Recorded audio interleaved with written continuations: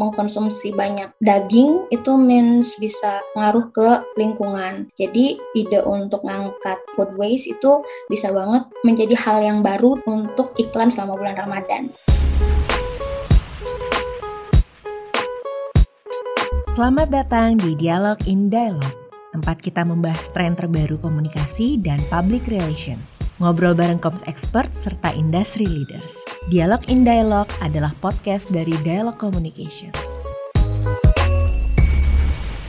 Jadi untuk judul kali ini dari Campaignnesia ditulis oleh Sureka Ragavan. Judulnya tuh How Can Marketers Make Better Ramadan Ads. Memang di situ banyak identik tentang Ramadan gitu kan.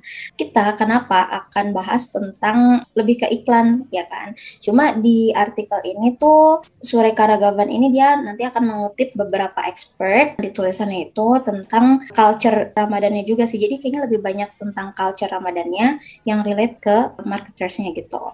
Nah, di sini disebutkan kalau Ramadan itu biasanya full of something mainstream gitu. Seperti yang tadi ditanyakan kan beberapa orang punya pemikiran yang sama tentang Ramadan gitu. Di situ tuh iklan memperlihatkan hal yang hampir mirip-mirip gitu loh. Disebutkanlah bahwa ini marketingnya itu create lazy narratives, bahkan bisa juga damaging dari mana nanti kita ada satu poin di mana kayaknya iya deh ini harus diubah gitu untuk menjadi lebih baik dalam memperkenalkan konsep Ramadan seperti itu. Nah, dari iklan juga sebenarnya ada cerita misalnya udah deket-deket Ramadan tuh biasanya udah ada iklan sirup ya kan. Nah, itu kayak cerita mama aku, dia notice gitu kalau ada iklan Ramadan, iklan sirup, dan dia bilang, wah udah ada iklan sirup nih berarti Ramadan tuh udah deket gitu. Terus kita ngerasa, oh iya ya, kita pengen cepet-cepet Ramadan nih, karena udah kangen banget, banyak yang bilang seperti itu. Nah, tapi pas masuk bulan Ramadan, anehnya tuh mama tuh bilang begini, semua iklan sirup kayak gitu. Jadi hampir semua iklan itu ya tadi dibilang itu mirip-mirip. Nah, makanya ini salah satu contohnya keluarga duduk di meja makan bareng-bareng buat buka puasa. Nah, sebelum kita bahas lebih lanjut, kita lihat dulu facts-nya tentang iklan di bulan Ramadan.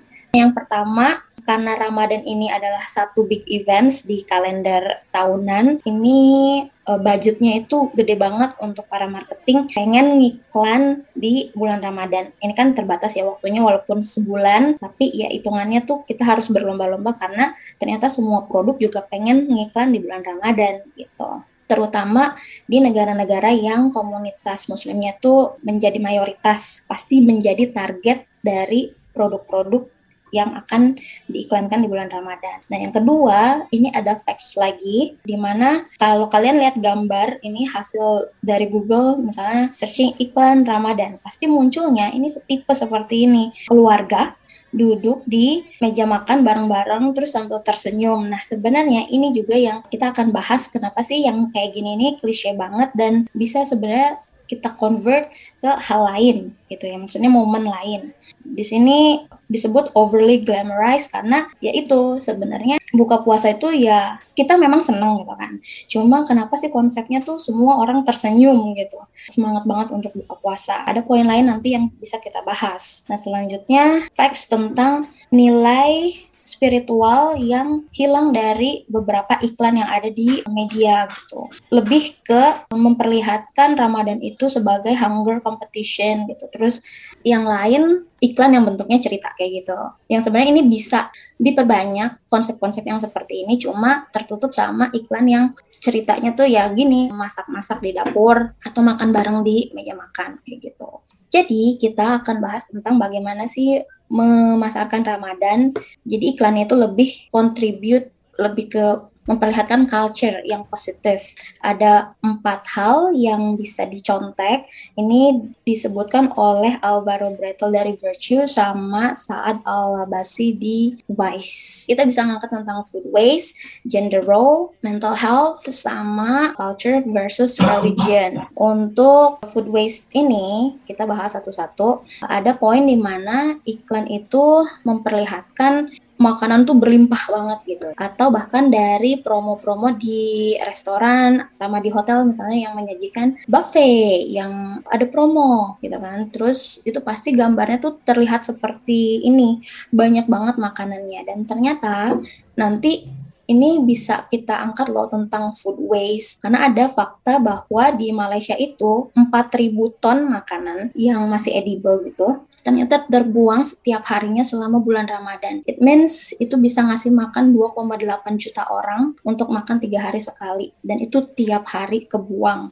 Terus ada juga yang concern sama excessive meat consumption, yang kita tahu kalau kalian juga baca-baca tentang climate change gitu, itu kan salah satu penyumbangnya juga karena yang non-vegan gitu kan, mengkonsumsi banyak daging itu means bisa ngaruh ke lingkungan. Jadi di sini nih kalau kita mau punya ide untuk ngangkat ide-ide seperti ini, food waste itu bisa banget menjadi hal yang baru untuk iklan selama bulan Ramadan. Nah, caranya yaitu dengan educate people about food waste, karena Alvaro ini menyebutkan bahwa dia kayaknya belum pernah deh nemu iklan yang menggaungkan tentang food waste. Dan kalau kita mikir, oh food waste itu ya berarti buat yang FMCG aja lah gitu kan untuk iklannya, tapi ternyata tidak. Isu food waste ini sangat sistemik gitu, butuh support dari segala kalangan dan segala company yang memang kalau mau angkat food waste ini juga ternyata bisa loh gitu untuk dijadikan strategi marketing.